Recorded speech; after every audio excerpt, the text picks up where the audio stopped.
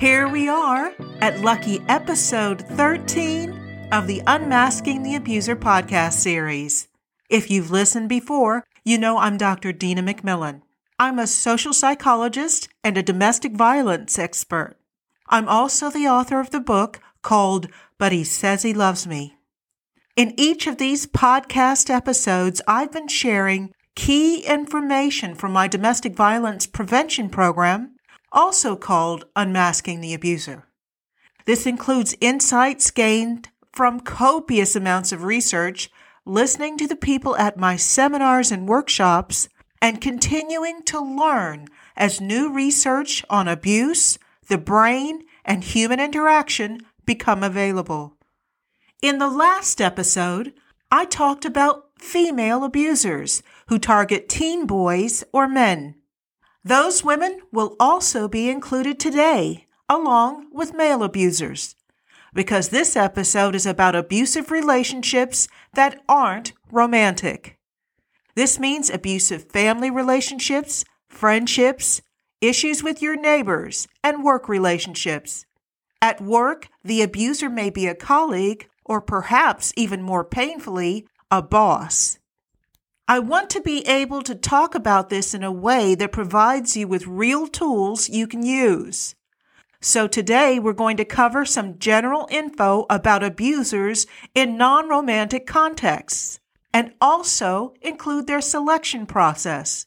The next episode, and I promise to bring it to you soon, will show you how abusers adapt the same tactics they use to find romantic partners.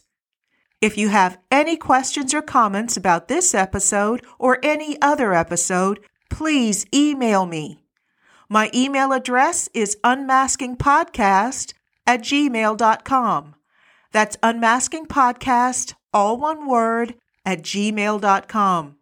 We have a lot to talk about today, so let's get started. You're listening to the Unmasking the Abuser podcast with Dr. Dina McMillan. Abusive relationships can be overwhelming, whatever their type. One challenge faced by victims in romantic relationships is that people often hold them at least partially responsible for choosing an abuser as a partner. Not fair at all, since most abusers work hard to disguise their toxic traits and personality when they're seeking a new partner. But that's one of the big hurdles victims face in romantic relationships. But what about abusers you don't choose? What about abusers in your family, or your neighbor, or among your work colleagues, or your boss? And even if you do have some choice, what about abusive friends? Few people would seek out these poisonous individuals if they were aware of how broken they truly are. But we know abusers can deceive you if you haven't been taught how to identify their warning signs. I called my program Unmasking the Abuser because it's rare for an abuser not to have a disguise, a persona, that allows them to realistically pretend to be emotionally healthy and even appealing. Most put real effort into drawing a strong emotional bond from their new romantic partner or their new friend. Once that bond is sealed, the abuser will make it tough for that person to get away. Usually there's a significant cost for freedom paid for by their victims. That's why recognizing abusers early and accurately is crucial, whatever role that abuser plays in your life. We're going to explore all that in these 2 episodes. By the way, before we start, you'll notice most of these are basically variations on the tactics abusers use with their romantic targets. I gave you a heads up at the beginning of this series that once you accept your superpower, and you can recognize abusive tactics, you'll be able to use it for more than just deciding who to spend time with on a Friday night. You can use it everywhere. If you haven't listened to those previous podcasts, it's worth it for you to do so. Pay special attention to episode 10, where I give you tips to make it easier to remember the key features of each tactic. Now, let's start looking behind that curtain, like in The Wizard of Oz. How do you recognize an abuser when it's not about romance? And importantly, how can you protect yourself? Let's begin by looking at some of the issues you're going to have to deal with when the abuser is a family member, a neighbor, a new or old friend, or someone at work. And by the way, when I say work, that includes volunteer work for good causes. I never cease to be amazed at how many abusers are drawn to community causes that strive to make the world a better place. It's smart, though.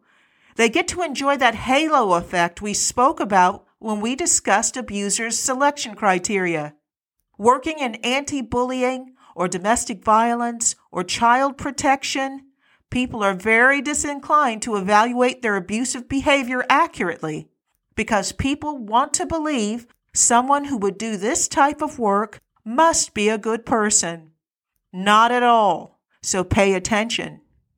Dealing with an abuser in any context can make your life a misery, whether that person you're dealing with is a family member, someone who just moved in next door, or a work colleague who's targeted you for their mistreatment. The first thing you'll notice is how assertive they are. They want to take control of the group, whether that's a family group, a bunch of friends, the neighborhood association, or the committees, or union leadership at your job. They want to be in charge and will be so determined, most people will back away and leave them to it. Now, that doesn't mean they'll do a bad job of it. We'll talk in a few minutes about the fact that abusers often have skills that people appreciate, as long as those people aren't the ones being bullied by them. The next thing you'll note is how they're easily angered or annoyed. Their ire isn't always directed at you or even at anyone in your group. Sometimes they'll turn their anger outwards at first, at someone they see as hindering the success of the group or impeding the group getting what it deserves. When their aggression leads to a win for the group, that cements the abuser's authority and leadership position to the other group members. Then you may begin to notice abusers seem to be upset about someone or something almost every day. If they feel free to do so, they'll rage and rant about whatever or whomever it is. They'll resist attempts to move on. The reactions of others when they do this is usually relief, as long as they're not the focus of their anger. It's what happens with bullies of all kinds. People often don't intervene because they're just happy that this time at least, they're not the one being picked on. The abuser will also keep bringing up whatever is annoying them, not allowing it to drop. They're terrible at self-soothing or allowing someone else to calm them down. Even when circumstances mean they have to repress their rage for a while, as soon as they can, they'll explode again, turning the issues over and over like a child picking at a scab. That unwillingness to let go of their anger or discomfort can be seen in all areas of their lives. If you've ever made an abuser angry or done something they interpret as a betrayal, the abuser's favorite term, they'll bring it up repeatedly. If anything occurs that triggers their memory of that event, they'll be hopping mad all over again, even if the event was years ago and you've both moved on since then. Abusers are also incredibly moody. Some of them can periodically be fun and funny, generous and thoughtful. When they're in a good mood, they can almost make you forget how scary they can be at other times. Well, almost. When they're in a bad mood, it's like dealing with a tornado, wreaking havoc and destruction in a wide circle all around themselves. Since an abuser's moods can't be predicted, and their destructive moods can be incited by something that has nothing to do with you personally, you'll probably find yourself on pins and needles always expecting the next crisis or the next explosion. Your smiles during the sunny times will become fake. After all, your stomach is still clenched from the last time he or she rained down their cruelty on your head. You'll be afraid to show your unease, though, just in case your reaction brings it all back in response. The resulting anxiety and hypervigilance now becomes a standard response to being in the same room with the abuser, or even having their name mentioned. If the other people around you haven't seen that side of the abuser, or they're in denial about how bad it is for you, or perhaps, to be frank, they just don't care as long as it doesn't directly affect them, that can make it much worse for you. You'll not only feel hurt, you'll feel isolated. You'll lose respect and closeness to the people who are enabling the abuser because they've obviously chosen a side and it wasn't yours. Any talk about abusers has to mention manipulation. Abusers often maneuver to turn the people around them against each other. They certainly try to turn everyone against the person they've chosen for the main focus of their mistreatment. This takes us to another aspect of the abuser's behavior: scapegoating. Abusers are strongly inclined to find someone in their personal sphere to be the main focus of their cruelty and blame. In a romantic relationship, this includes their partner, but can also include one or more of their children, or perhaps a close relative that their partner loves the most. In a neighborhood, it's usually the person who's the most different, perhaps a different ethnicity, or they have a different job type than most of their neighbors.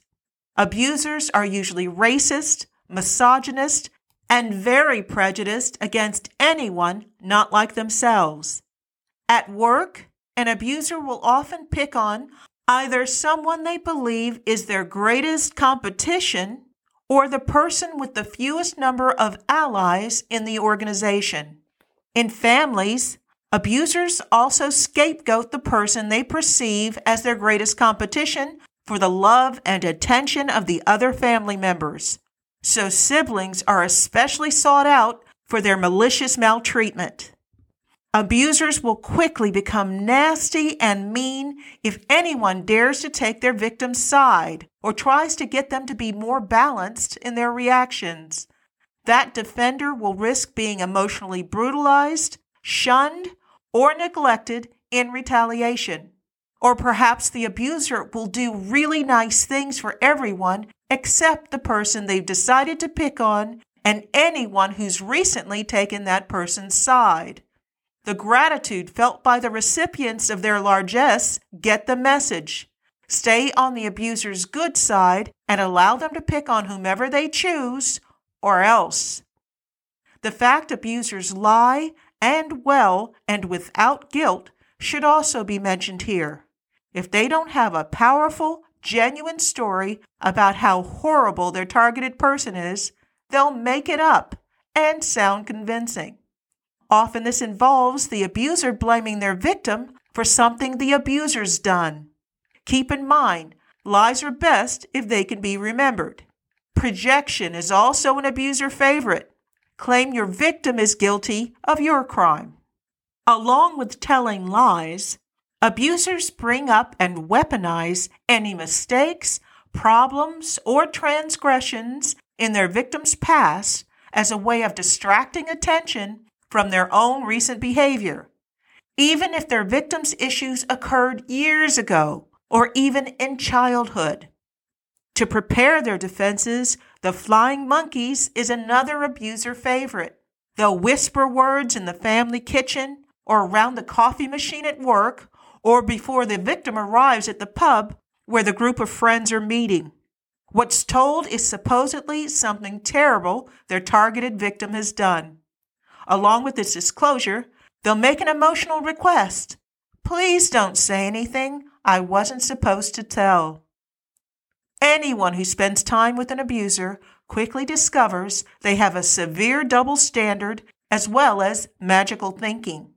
When abusers get caught doing something awful, They demand and expect immediate forgiveness with their crimes never mentioned again. At the same time, they'll regurgitate and use anything done by others at every opportunity, even when it's not appropriate or relevant. They demand unquestioned and unending respect, accommodation, attention, and forgiveness, while they offer little or none of this in return. This has to be accepted without complaint, or punishment ensues. So how does magical thinking fit into this scenario? When held accountable because they've gone too far and their victim is seeking to leave the relationship, or because others have been made aware of the exploitation and the high level of harm, abusers will often announce they've changed in a fundamental way. They'll swear they're no longer aggressive or hyper-selfish, or in some other way they've profoundly altered.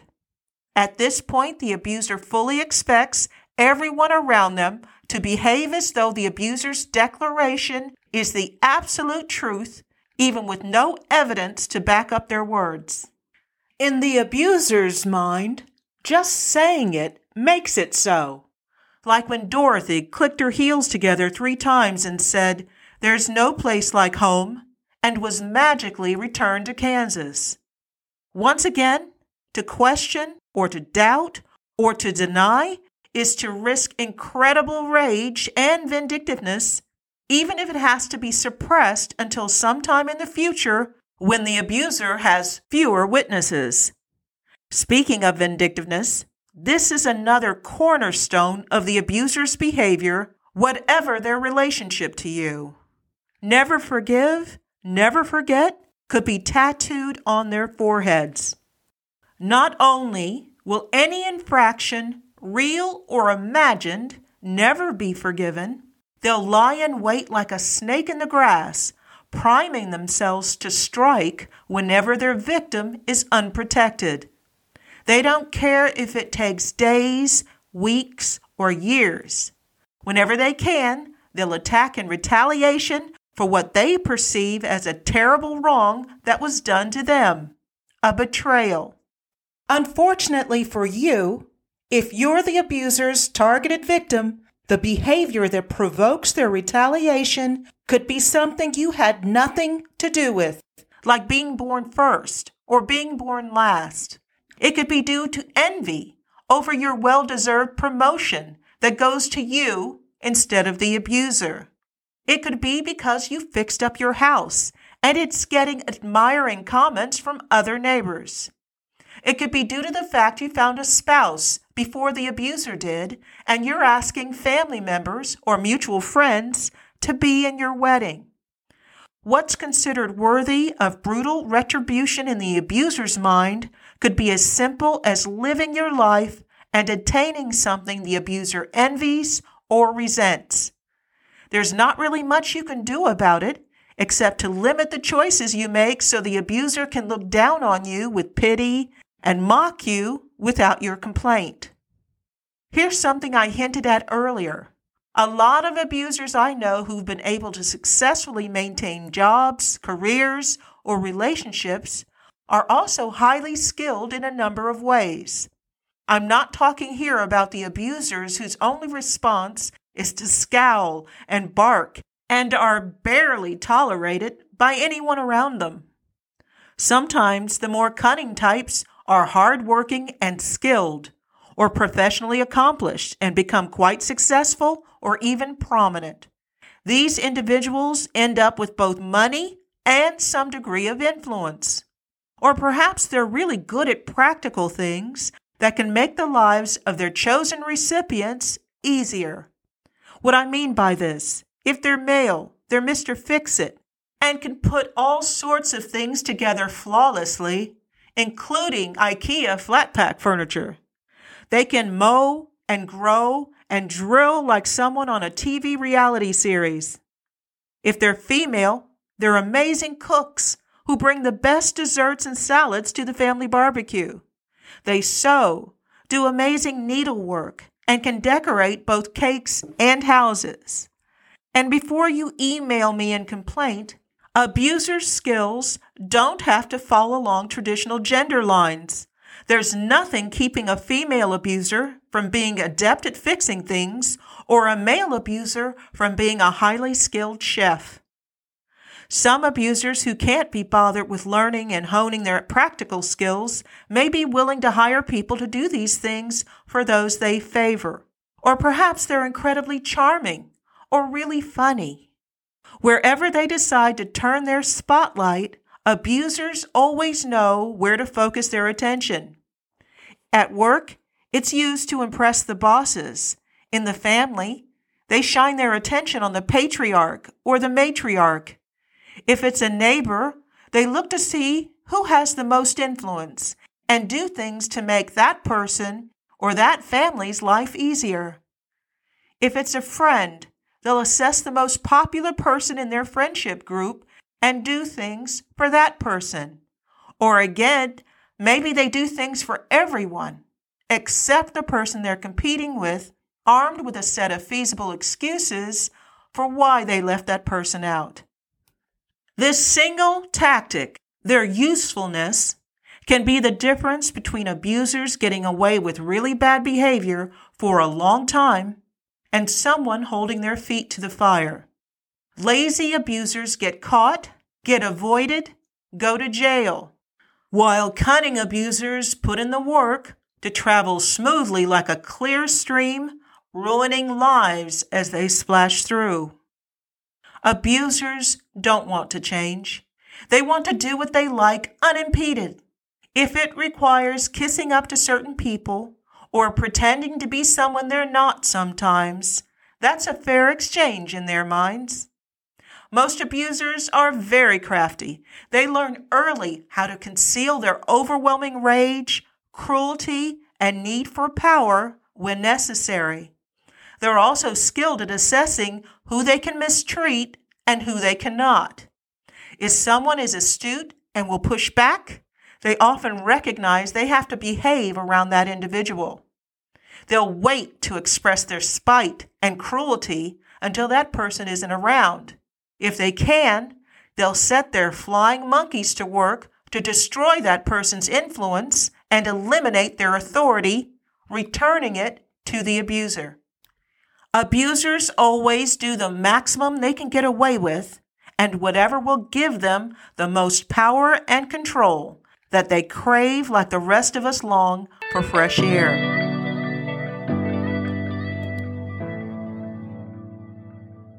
This is the Unmasking the Abuser podcast with Dr. Dina McMillan. If you're listening to this episode because you suspect someone in your family, a neighbor, someone at your workplace, or perhaps you're questioning whether one of your friends may be an abuser, you may have started by researching their actions online. If you did, you'll see lots of links and references to various personality disorders, psychological issues, emotional problems, and yes, abusers suffer from a host of these, along with other psychological and emotional conditions. Don't bother trying for an amateur diagnosis. It's too easy to get it wrong if you haven't been trained. That's the bad news. The good news is that you don't need a label to know these people are troubled and to recognize the enormous havoc they can play in your life. Their behavior alone is usually more than sufficient to send up bright warning lights alerting you to danger ahead.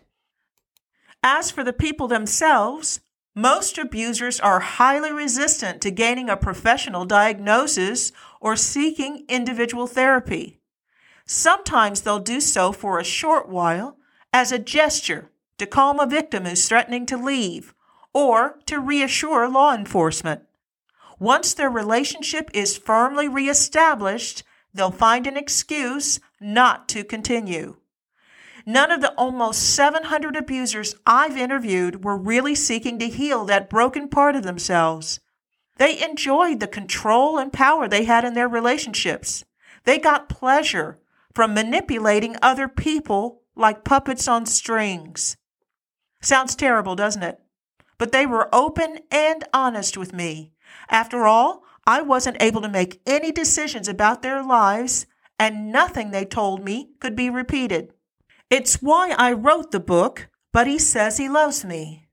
Without revealing any individual's secrets, I wanted to share with women how these men really think and feel when they're telling the truth, because it won't cost them anything.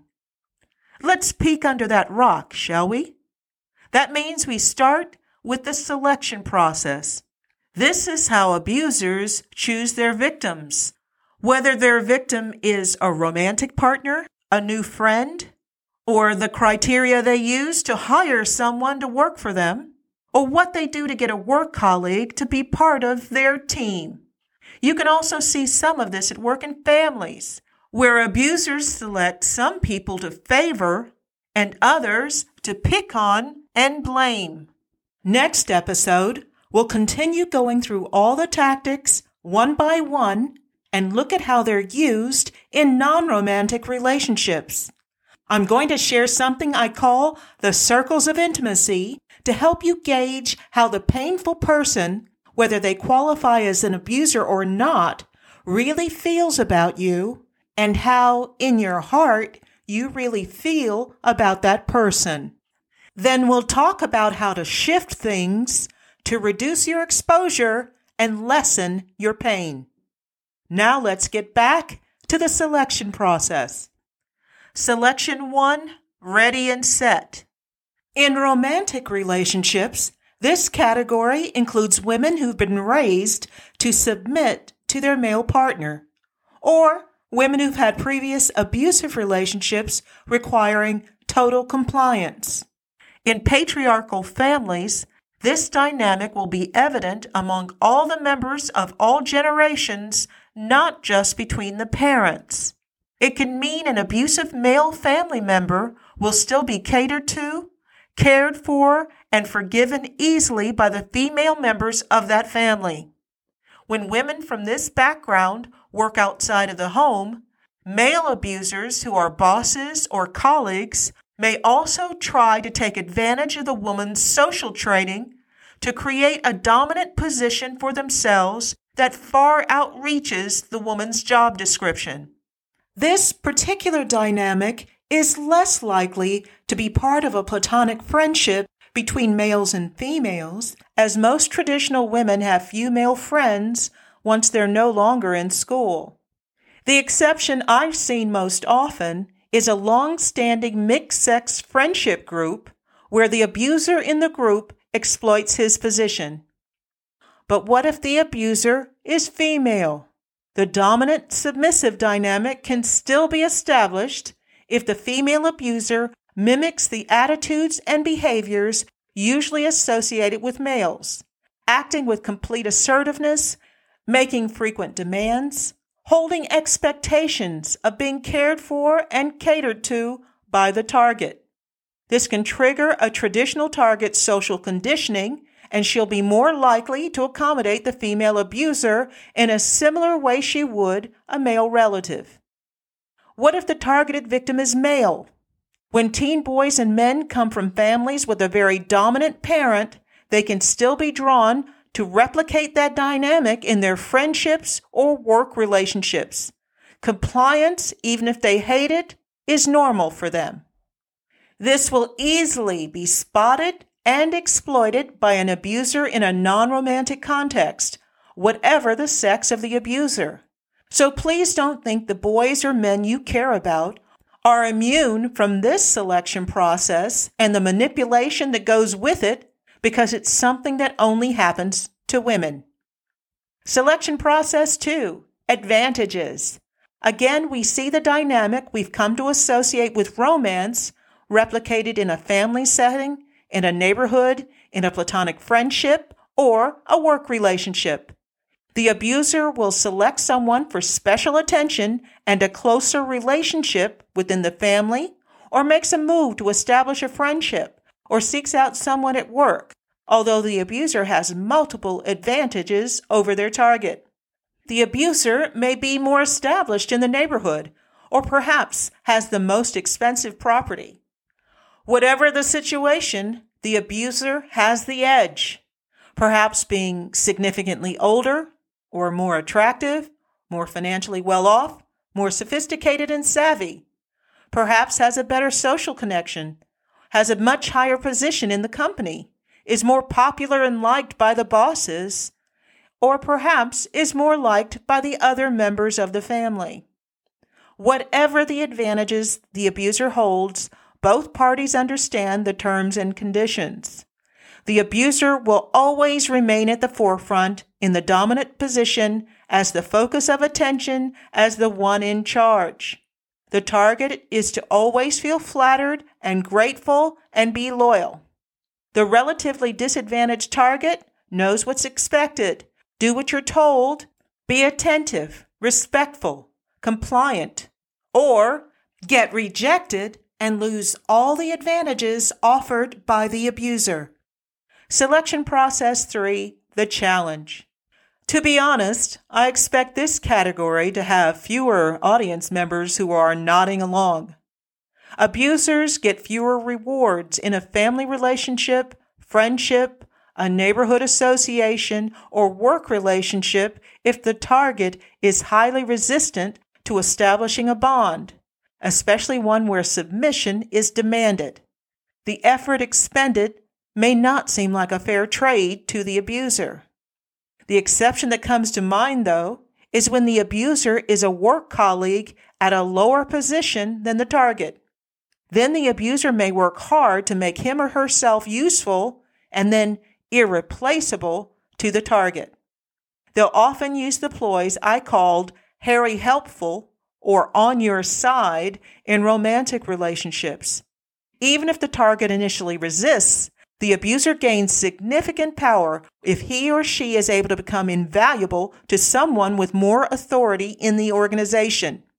I've seen this move used by abusers who enjoy controlling and bullying their colleagues and those at a lower position in the organization.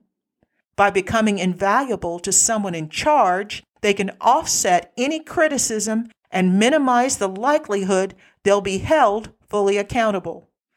If and when the abuser's terrible behavior is brought to their victim's attention, often they will be disinclined to interfere because they know if they do, they'll lose the considerable favors offered by the abuser.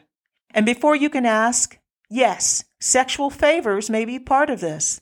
I've seen situations where the abusers offer sexual favors directly to their victims, or in other cases, they may set the target up with the abuser's attractive friends.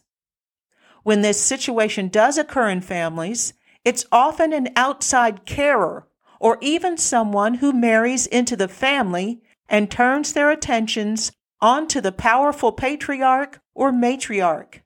The abuser will worm their way in by being upbeat and fun and always incredibly useful. They'll take the target's side fully in all disputes and will be busy sending out the flying monkeys, whispering lies, terrible things, and half-truths about the other family members to create and then maximize emotional distance between their victim and their victim's loved ones. In this way, they gain enormous power and control over everyone. In the case of older but powerful or well-off family members, it's not unusual for the abuser to be a beneficiary in the will or to highly profit in some other way. So did this episode get you thinking about the way an abuser can worm their way into your life or a loved one's life without it being romantic? I hope you'll be more careful.